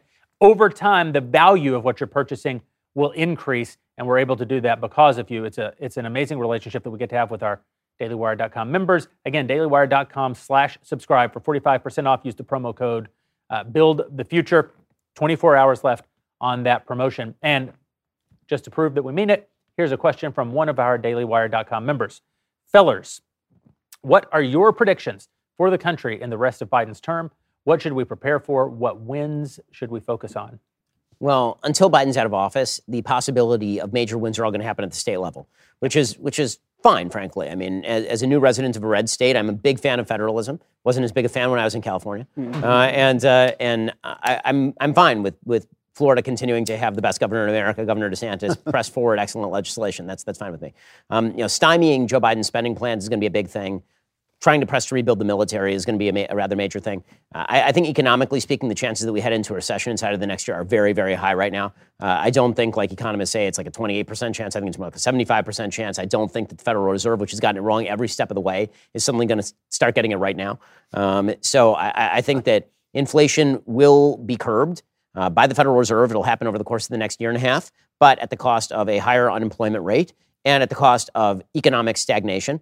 I don't think anybody in either party has the actual stones to do what's necessary on spending. I think the new normal is we spend $6 trillion a year, which means that we go bankrupt sooner rather than later. And austerity measures will come down the pike, say, about 2030. That's where I think we're going for the next several years. As far as where the kind of politics of the country go, I think the backlash has begun. I don't think the social backlash is going to let up because I think that the left is so disconnected, utterly disconnected from reality, that they cannot get back to it. I'm amazed. I mean, truly amazed at how wild the left is. Obviously, we all knew, because we'd spent a lot of time speaking on college campuses, that it was mainstream radical left thinking that a man can be a woman and a woman can be a man. Now you have the press secretary at the White House saying that it is best care to, quote unquote, gender affirm small children. You're supposed to be giving puberty blockers to small children to the extent that the DOJ is going to crack down on states that prevent doctors from giving puberty blockers and gender affirming, meaning biology denying surgeries to minors. That is so patently insane. I cannot believe it. And so I think the backlash is going to just continue. The only thing I fear here in terms of the politics, aside from the spending issue, is that there is going to be some ability of the Republicans to screw it up, which normally they do. There's only one add-on. I agree with every single thing you said. The Biden administration is not going to pass bills. He can't even get his budget through. Right. He's got two stubborn Democrats who are not going to let that happen. Republicans presumably are going to retake the House and they might retake the Senate. And so that's not going to matter. The problem, of course, is that the legislature doesn't legislate and they don't actually make our laws. And I am a bill up on Capitol Hill is not the way that our government works. The government is run by the executive agencies. It has been for a long time. And you're going to still get a lot of terrible policy out of that. Just ask the person next to you wearing the muzzle on the airplanes. Oh, wait, you can't ask them because they're going to sound like a teacher on peanuts. I mean, I think that the good news here is that the Supreme Court has been cracking back, as in the CDC case, where we fought back against the OSHA case. And I think that the Supreme Court is going to do some heavy lifting there. But I'm deeply fearful, mostly that Republicans screw this up in one of two ways. One, they go squishy on the issues that matter most, because we've seen this already in places like Utah and Indiana, where they are so shy of, or Larry Hogan in Maryland, making the argument that we shouldn't engage in these cultural battles because, after all, you might offend somebody. So I'm afraid of Republicans going squishy because they have a tendency to do this. Yeah. And frankly, I'm also fearful that we get to 2024 and Donald Trump throws his hat in the ring and he is less concerned about the priorities that I care about, and he's more concerned about his own viewpoint with regard to what happened in 2020. I mean, this seems to be what's happening in Georgia right now. And frankly, I got to say, listen, if he's the nominee, I'll vote for him. But would I prefer that he run? No. Would I prefer he be the nominee? No. Do I think there are more effective candidates, including Governor DeSantis? 100% yes. I think that the enthusiasm for Governor DeSantis is justified. I think it is correct. And frankly, I think that he's an extraordinarily competent executive of a major American state who has stood up to the predations of the media in a truly effective way that's made a difference in his state. So, if Republicans, I think, make the mistake of trying to relitigate 2020 for 2024, I just think that's such an enormous political blunder that it could steal defeat from the jaws of victory for no apparent reason. I think when it comes to 2024, not that this is scientific or anything, but I did a poll on my Twitter about who would you like to see, DeSantis or Trump, in 2024, and there's something like 190,000 people voted, and it was 70% DeSantis. Again, not scientific, but I think if I had done a poll like that a year 2 years ago, it wouldn't have certainly 2 years ago, it would have been 90-10 the other way. So I do think that there's the question, something there. But I also want to say that with Trump, the argument against him in 2024, I think the main one is that, yes, he's going to make it about 2020 when it should be about Biden. It should be about the extreme nature of Democrat Party, gender ideology, culture. It should be about that. But we don't even need to get into that. I think the real argument is that is just age. I mean, we don't have to get past that he would be our oldest president, breaking the record set by the last president, who was Biden. So the idea that we're going to go from our oldest president to the next oldest president, I think that's enough reason not to. Now, do you think, though, that the poll result is about Trump or about DeSantis? Because I love DeSantis. He's the best governor in America. There's no question about it. He is unbloodied at the moment. They haven't given the deluge of attacks. He hasn't run for president. Trump obviously has. They threw the kitchen sink at him. So is it Is it merely that Trump has been so terribly bloodied, people say cast him to the side? So first of all, I'm going to disagree with the premise. Okay, the media spent the last 2 years crapping on DeSantis. The reason that DeSantis is a national figure is because the media decided that he was Death Santis. He was murdering hundreds of thousands of people in Florida while Andrew Cuomo was grabbing ass up in New York. And so the idea was that he was the bad guy, and he's still a bad guy, right? The quote unquote "Don't Say Gay" bill. He's killing all the trans kids, and he's attacking Disney and all this. Like the idea that they haven't been going after DeSantis is just not. But it'll get worse in a presidential. It will, but I mean, of course, but. The fact of the matter is that on a pure governance level, I think the strongest case for DeSantis versus Trump, that on a pure governance level, DeSantis has actually been more effective in effecting change in his state than Trump was federally. And I like a lot of what Trump did federally. And if there were skeletons in his closet, if there was dirt on him, you'd think the media would have found it by now. It's not like they're not looking, so I don't By the way, have to worry about. Here's the best proof. Okay, Florida went from a state that had a Democratic registered voter majority of 350,000 in 2018 to a state that has a 100,000 vote advantage, registered vote advantage for Republicans in the state of Florida. Ron DeSantis, in his current gubernatorial race, has raised $101 million. His nearest competitor is Charlie Crist, who has raised $7 million in this gubernatorial race, and it's April. So, I think that the enthusiasm, I actually don't think it's about Trump. I think it's about some waning enthusiasm because, listen, the fact that Trump was bloodied is what drove the enthusiasm on our side for him. Right. It's the fact they kept attacking him that drove people like me into his camp, right? It was like, you keep going after him for the dumbest possible reasons because you don't just hate him, you hate me. And that's why I end up in his camp. It's not that they've hit Trump so hard that now the bloom is off the rose or anything. It's that Trump was unfocused at the last part of his presidency, at the very least, if not throughout his presidency. He's very unfocused now on the things that I think matter most to Americans. I mean, he's busy trying to take Brian Kemp out as governor of Georgia and get Stacey Abrams elected. The problem with President Trump, and it ended up being a great strength for the first 3 years of his administration. In the last year of his administration, he really choked around with COVID. He choked going into the election, obviously, and that's not to say that the election was fair, that it wasn't rigged up. Of course, it was rigged by the media and others, But he also gave us Fauci. He did not handle the pandemic the way I would have liked for him to. But the great strength that made him so important in those first 3 years, interestingly, was how personally he takes attacks. Right. His great liability now is that he can't get over what is I understand his feeling about 2020. I don't agree with every aspect of it, but I certainly understand where he's coming from. It was an unfair election. He can't let go of that and look to the actual concerns that his base is facing right now. He's not in the fight that we're in. And to make that situation worse is his endorsement of Dr. Oz this week, which is part and parcel of the same thing, that Trump sees everything through a lens of Trump. And Dr. Oz is like Trump. He's a TV star. They're probably friendly from their days in entertainment. Plus, the rival's a moderate, though. David McCormick's a moderate. But Donald Trump's support of Dr. Oz is not ideological in any way. It's Trumpological.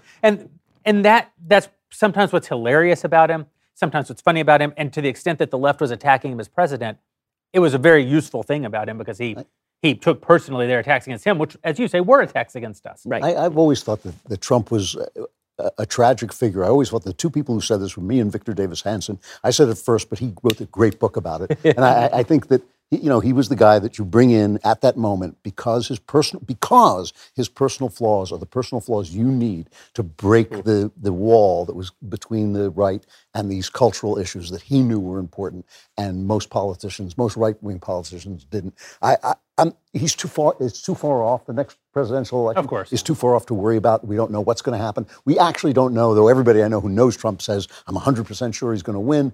Run. I mean, we don't know that. We just don't, because this is the only way he can stay relevant. So the point I'm making is a little broader than Trump, which is just Republicans cannot take their eye off the ball, and they have a terrible habit of taking. Don't look back. To quote the Bard, "Don't look back. You can never look back." That's right. But I think that Trump taught us something. If we don't learn that, I mean, Youngkin learned it. I think DeSantis learned it. No question about it. If we don't remember that, we're going to be in trouble.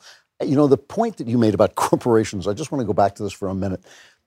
Corporations do what they do almost always at an essential level for economic reasons. And the thing is that you can, Hey, what is this? Hey, they just let anybody in here? Oh my God. What's security? I thought we had security in it. No, I beat all of them. And I'm going to be... You're going to hang out with us? Absolutely, sir. Hey, that's fun. Wow, great. And actually, you guys are taking over my show at the same time. Are we live right now? We're on Tim Timcast? Pool's show, right? You are all my guests on Timcast IRL right now. Wow. I couldn't fit all of your names in the title, so I just went with Ben Shapiro. Wait a minute. That's fair. That's the only one that's going to get you the First of audience. all, nice set, dude. Oh, thank I you. mean, like, you did a nice job with this. This is way better. We're in a trailer out in your alley. Yeah, people don't realize that Tim has been broadcasting from our hill all week from a fifth wheel trailer that he converted into a mobile studio. And tonight he's going to learn how God feels about it, because we have thunderstorms coming through Nashville in 45 minutes, and he'll still be broadcasting from Tim, the most dangerous place in America to be in. Welcome to my show, everybody. Oh, good to be here. Thanks for having me. Absolutely. This is the best lineup of guests I've ever had on Timcast IRL. I really like being on your show from here, because when I go on your show from the hinterland, I got to drive an hour through the woods with serial It's like killers. the Texas Chainsaw Man. It is. Right? It is. It's like, It's a cool house. Your security guy almost gave me a heart attack as I was walking out. I walk out in the dark of night, and this guy goes, "Hi."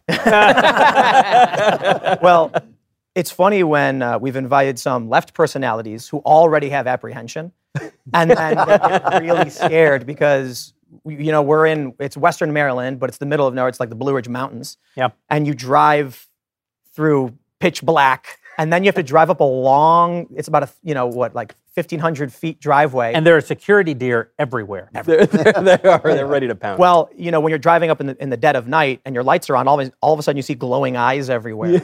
And then you're like, I think most people are fine with it. In the summer, it's fine. It's still day out when you arrive. That's true. Well, what were you guys talking about before I interrupted? We were talking about 2024 and what we think is going to happen, and we were sort of positing the thesis that Democrats are so wildly out of tune with the American public right now that Republicans look pretty good, but they could make the mistake of taking their eye off the ball, which brought up the inevitable T word, right? Of course, which is Trump and whether he runs. Oh, yeah. I think so, but isn't it starting to feel like DeSantis might be... Your mouth to God's ears, my friend. I will say that Trump saying, I think just this last week, that his health would be a factor in making the decision, is the first time that he said anything that in any way left him an out not to run. Yeah. And in many ways, you know, he has a lot to lose. I agree. If he runs. There's always going to be an asterisk beside his 2020 loss. If he were to run and lose in 2024, you remove the asterisk. And so, and all the prosecutions that they're threatening with is clearly political. Now that makes me want him to run. Like keep playing dirty. No, I don't think so, because I think that he could actually be hurt financially by those if he runs. If he doesn't run, they won't. I have this sense, everybody keeps telling me I'm wrong. Everybody who knows Trump tells me I'm wrong. I have this sense he's not going to run, that he's staying relevant. He's raising money off his, the hints that he's going to run. But I just don't think there's enough in it for him. And he's old. Well, I always like to tell you you're wrong. So. No. To your point, Drew, that the prosecutions could hurt him, that this is the problem, that the powers that be are powerful. Yes, and they yes. can actually wield that power and really hurt you. But why is DeSantis not in the same vein as Trump? Well, he doesn't run if Trump runs, I think. I think I'm beginning to doubt that's true. Really? I'm beginning to doubt that's true. And the reason that I'm beginning to doubt that's true is because I think that what DeSantis, like most good politicians, understands is there is a time. Yeah. Right. This is something that Jeremy and I have discussed a bunch of times before, which is that there are certain politicians where it's like if they had grabbed the moment, it would have been their moment. And if they miss the moment, they're toast. And this happened with, for example, Elizabeth Warren in 2016. If she had jumped in 2016 and not let Hillary Clinton foreclose her, she would have been the Bernie figure in that race, and she would have stolen a lot of thunder from Hillary Clinton being the first presidential woman nominee. Chris Christie in 2012. Right, Chris Christie in 20. Like, there are certain periods where if you go for the brass ring and you grab at it, it's your moment. And then if you miss it, it's just gone. And also the other thing is, I think DeSantis understands that in the primary in 2016, Republicans running against Trump, they either just ignored him and didn't attack him at all, which was a mistake, or they attacked him basically from the left, and they said that, well, I don't like his attitude. It makes me uncomfortable. I think Trump is vulnerable, and what DeSantis probably understands, although I don't know him, is that if you can go at Trump from the right, and you can say, you can hit Trump on vaccines, you can hit him on Fauci, you can hit him on COVID, and I think... Yeah. I actually think the best path for DeSantis, as you said, we're still 2 years away from this, but if DeSantis were to choose to challenge Trump, I actually think his best path is not to hit Trump. I think his best path is essentially to say, Mr. President, I voted for you. There's no question in my mind that you are the man we needed in 2016. The question is, are you the man that we need in 2020? Trump's not going to allow that. Right. That's what they tried in 2016, and then eventually Trump will turn around and go after your you, wife's and you're right. You're just sitting there. You're not prepared for it. So I think you have to be more proactive. It just you don't have to be obsessive about it, but you make your argument I agree with you that from the right. I agree with you that a lot of Trump's appeal in 2016, because I felt this way when he was debating Jeb Bush, is that he just kept pummeling the guy who was more to the center. And Jeb Bush would be like, I'm really uncomfortable with how you talk about illegal immigration. And Trump would be like, you're stupid. Like, yeah! And there's a lot of that. I feel like I have a different perspective from you guys because, for one, look how I'm dressed compared to you guys. I do think, in all honesty, though, I come from kind of a different world. I grew up in Chicago, and I didn't vote for Trump in 2016. I don't think everybody here did. Did you guys? No, I didn't. I did. I did not vote for either. In 2020, I've just been seeing over the past decade what I would describe as the left being so unreasonable and just out of their minds. I'm sitting with a group of prominent conservatives, and this is not how I grew up. Yep. I grew up in Chicago, surrounded by Democrats. And now I'm looking at 2024, and I would vote for DeSantis. I didn't like Trump in 2016. I voted for him because I know Biden, because I knew the Obama administration. You voted for him in 2020. 2020, sorry. Yeah. In 2020, I voted for Trump. I liked that he didn't start new wars. I liked the Abraham Accords. I liked school choice. And I did not like wokeness because I think it's an affront to all of the civil rights battles that have been fought. Now we see DeSantis in Florida, and everything he's doing speaks to me. Not everything, but a lot of it.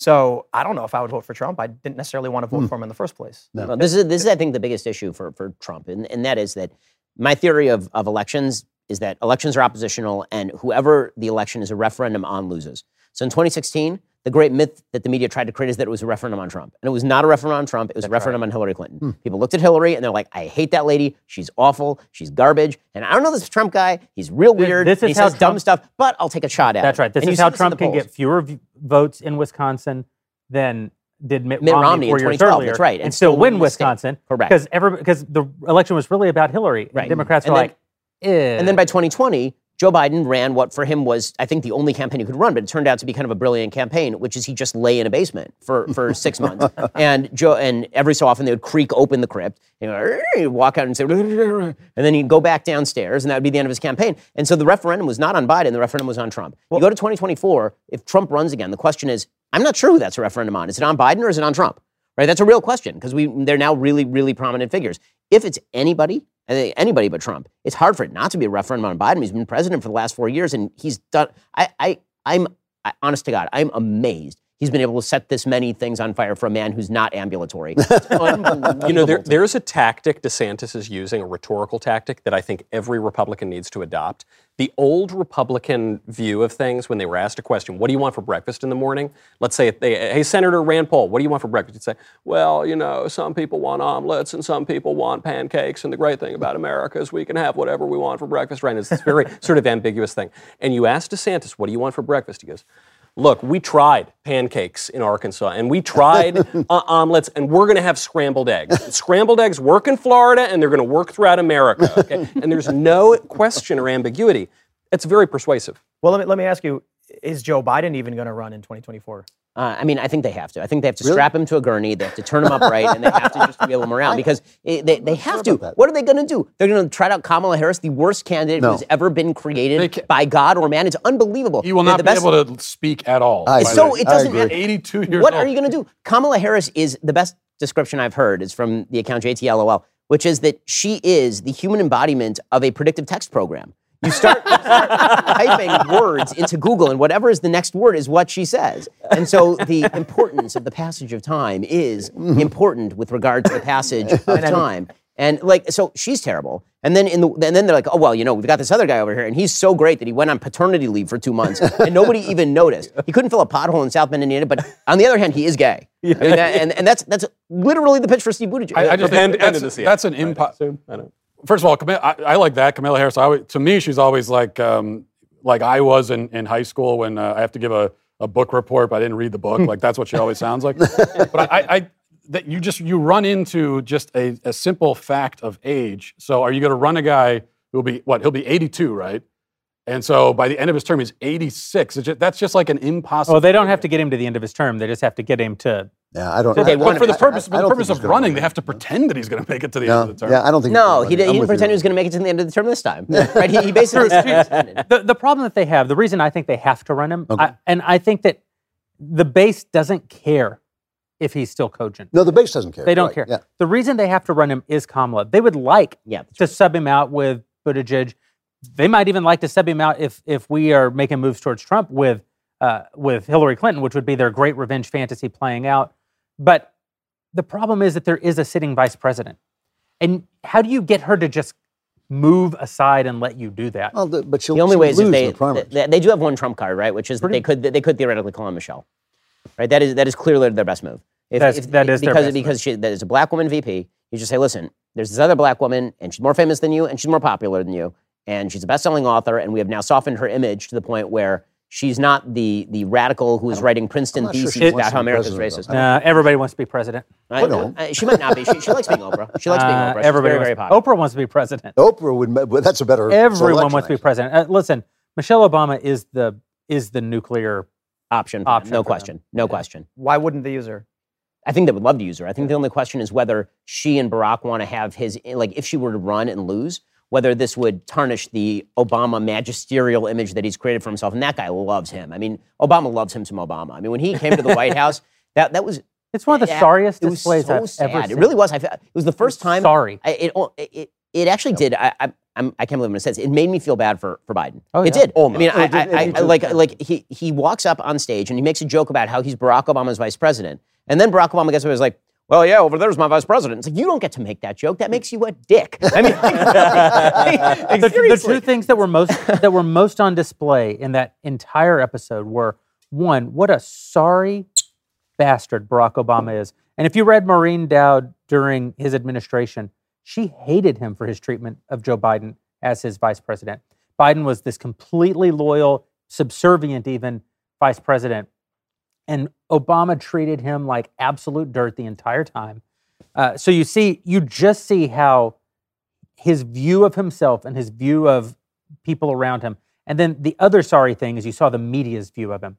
You know, that horrible clip where Biden realizes that no one wants to talk to the president of the United States. Because they're all talking to Barack Obama. He's got his hand on Obama's shoulder, and Obama's shaking him off to shake hands over here. You just realize all he wanted was somebody to guide him to the bathroom. That's right. That's all he wanted. The media genuinely believes that Barack Obama is a deity, and Barack Obama agrees with them. That's what was on display to me. Did Joe Rogan say something to that effect about Michelle Obama? And I don't want to put words in Joe's mouth, but he mentioned something about Barack Obama being a great president or something to that effect, and Michelle Obama being a potentially great option. I think. You know, he's relevant for one, having the biggest podcast in the world, but I think he speaks to a lot of people who are in the middle and confused or don't necessarily know how they're going to vote come 2022 and 2024. But I think if these people, moderates, independents, former left people, see Michelle Obama, I think a lot of them will be convinced to vote Democrat again. I'm not entirely convinced.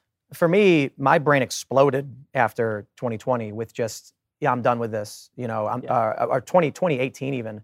When I think it was 31 seats that districts that voted for Trump, vote Democrat, and all of these moderate Democrats said, we're going to bring you kitchen table issues. We're not going to focus on culture war issues. And the first thing they do is they move to impeach Trump. And it felt like I was just spit on. I was like, I had faith that if I just, push back, I donated to some of these Democrats thinking that they'll actually reconfigure things and fix this. And they only made it worse. The only thing I think that could really harm Michelle Obama if she were to run is I think that she really has ideologically, she always has been very radical. And I think that she will re-embrace wokeness because she too is in that bubble. I think the most, ironically, the thing that we complain the most about is probably the thing that may save the republic, and that is the media bias. The media bias is so strong that Democrats do not understand that there's an entire world outside of the Beltway that just thinks they're crazy. And so the reason that you see the White House saying things like, well, it's very important that we use the DOJ to crack down on people stopping little girls from being turned into little boys. The reason they say that is because the New York Times agrees with them, and the Washington Post agrees with them, and everybody they know agrees with them. The other thing about Michelle Obama is that she's attractive to people, I guess, not to me, but to people as like an idea. But if she's running for office, then she's actually going to have to be out there talking. And when you listen to her talk, kind of to your point about how radical she is, but also she's just really a kind of a vile human being. I'll never forget this story she told on a podcast somewhere about when she experienced racism. Like she was still harboring this resentment because she went to get ice cream and a white woman didn't notice her and cut in front of her. And she told this whole story about how she was a victim of racism as the First Lady of the United States. because a white woman was getting ice cream before her. Well, there's that story that she told about how she went to the grocery store and she was tall, so somebody asked her to take something down from the top shelf. Exactly. She said that was racism. It's like, no, you're just tall. I mean, like, So I wonder, I'd ask Matt to get something from the top shelf for me. I mean, But who are the voters who fall for that stuff?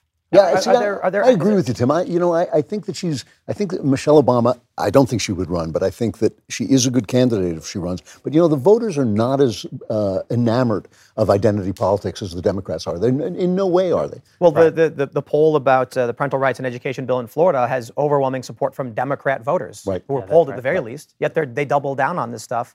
It's like you were saying, the media bias is palpable. I don't know if you guys saw CNN Plus only has 10,000 daily active users. Wow. Hold on just a second. Yeah, But I think I enjoy Chris Wallace's new show, What Have I Done? I think. by the way, who was the business genius at Warner who was like, okay, so we have CNN and no one watches it. What if we take the same hosts and we put them behind a paywall doing more boring things? I mean, how does this go wrong here, guys? Well, this seems like a genius business plan to me. Well, they're essentially giving you money every helicopters. time you don't watch CNN. Make money. I like it. I will tell you guys something interesting, though, because Matt and I were talking about this the other day when I asked you, why is it the Daily Wire is 600,000 plus subscribers? CNN can't even get 10,000 daily users. You mentioned mission, I think is what you said, right? Mm-hmm. When I worked I said me. I said the reason is me, and then the number 2 reason. He did say that. He said he was better than everybody. When I was working for these big corporate media outlets, I was at a company called Fusion, which is ABC News and Univision. They said mission-driven storytelling. That was their line as to what their goals were. It's almost like they were either predicting or wanting politics to be the main driver of what was going to bring people to different media outlets. The only issue is I felt like their narratives were built on lies and manipulation. We have to withhold information from people, trick them, feed them only the information we want. Whereas I feel like with what you guys do, with what we do, it's here's everything, let's argue about it. Yep. Well, that's what I love about this show that we get to do once a month is that we quite often disagree. And those disagreements, I think, are central to what makes the Daily Wire work. I think at the core of the Daily Wire's success is our fundamental religious difference. That we talked about it today, in fact, that our fundamental religious disagreement means that central to our friendship is the idea that there's not ubiquity or that there's not unanimity in our thought. And it's not that we don't have a strong perspective as a company. It's not that we don't have a strong, that we don't have a side in the fight, but it's that we are actually engaged in the exchange of ideas and trying to always learn more and know more and be better. Tim, thank you for coming on uninvited. Please feel free to invite yourself on the show again in the future. Thank you to all of our dailywire.com members for making this possible. We're going to wrap up because there's a thunderstorm rolling in. This guy's got to get back to his tornado bait trailer, and Ben Shapiro has to get on an airplane and get out of here. Head over to dailywire.com/subscribe. Use promo code BuildTheFuture. You still have 23 hours left to become a member at 45% off. We'd really appreciate you being a member. We appreciate our members making it possible for us to do the work that we're doing, including fighting woke Disney. So thanks again. We'll see you next week. We'll give you a fake laugh. I don't know, one of these days. Should I just run out the door now? Yeah, you should leave. Thanks, guys. It was a blast. Good to see you. Thanks for having me. Daily Wire Backstage is produced by Mathis Glover. Executive producer is me, Jeremy Boring. Our production manager is Pavel Wadowski. Studio and equipment management is by Patrick Kennedy. And broadcast engineering is by Mark Herman. Editing is by Jim Nickel. Audio is mixed by Mike Guaramina. And our audio assistant is Israel McFarland. Playback is operated by McKenna Waters. Daily Wire Backstage is a Daily Wire production.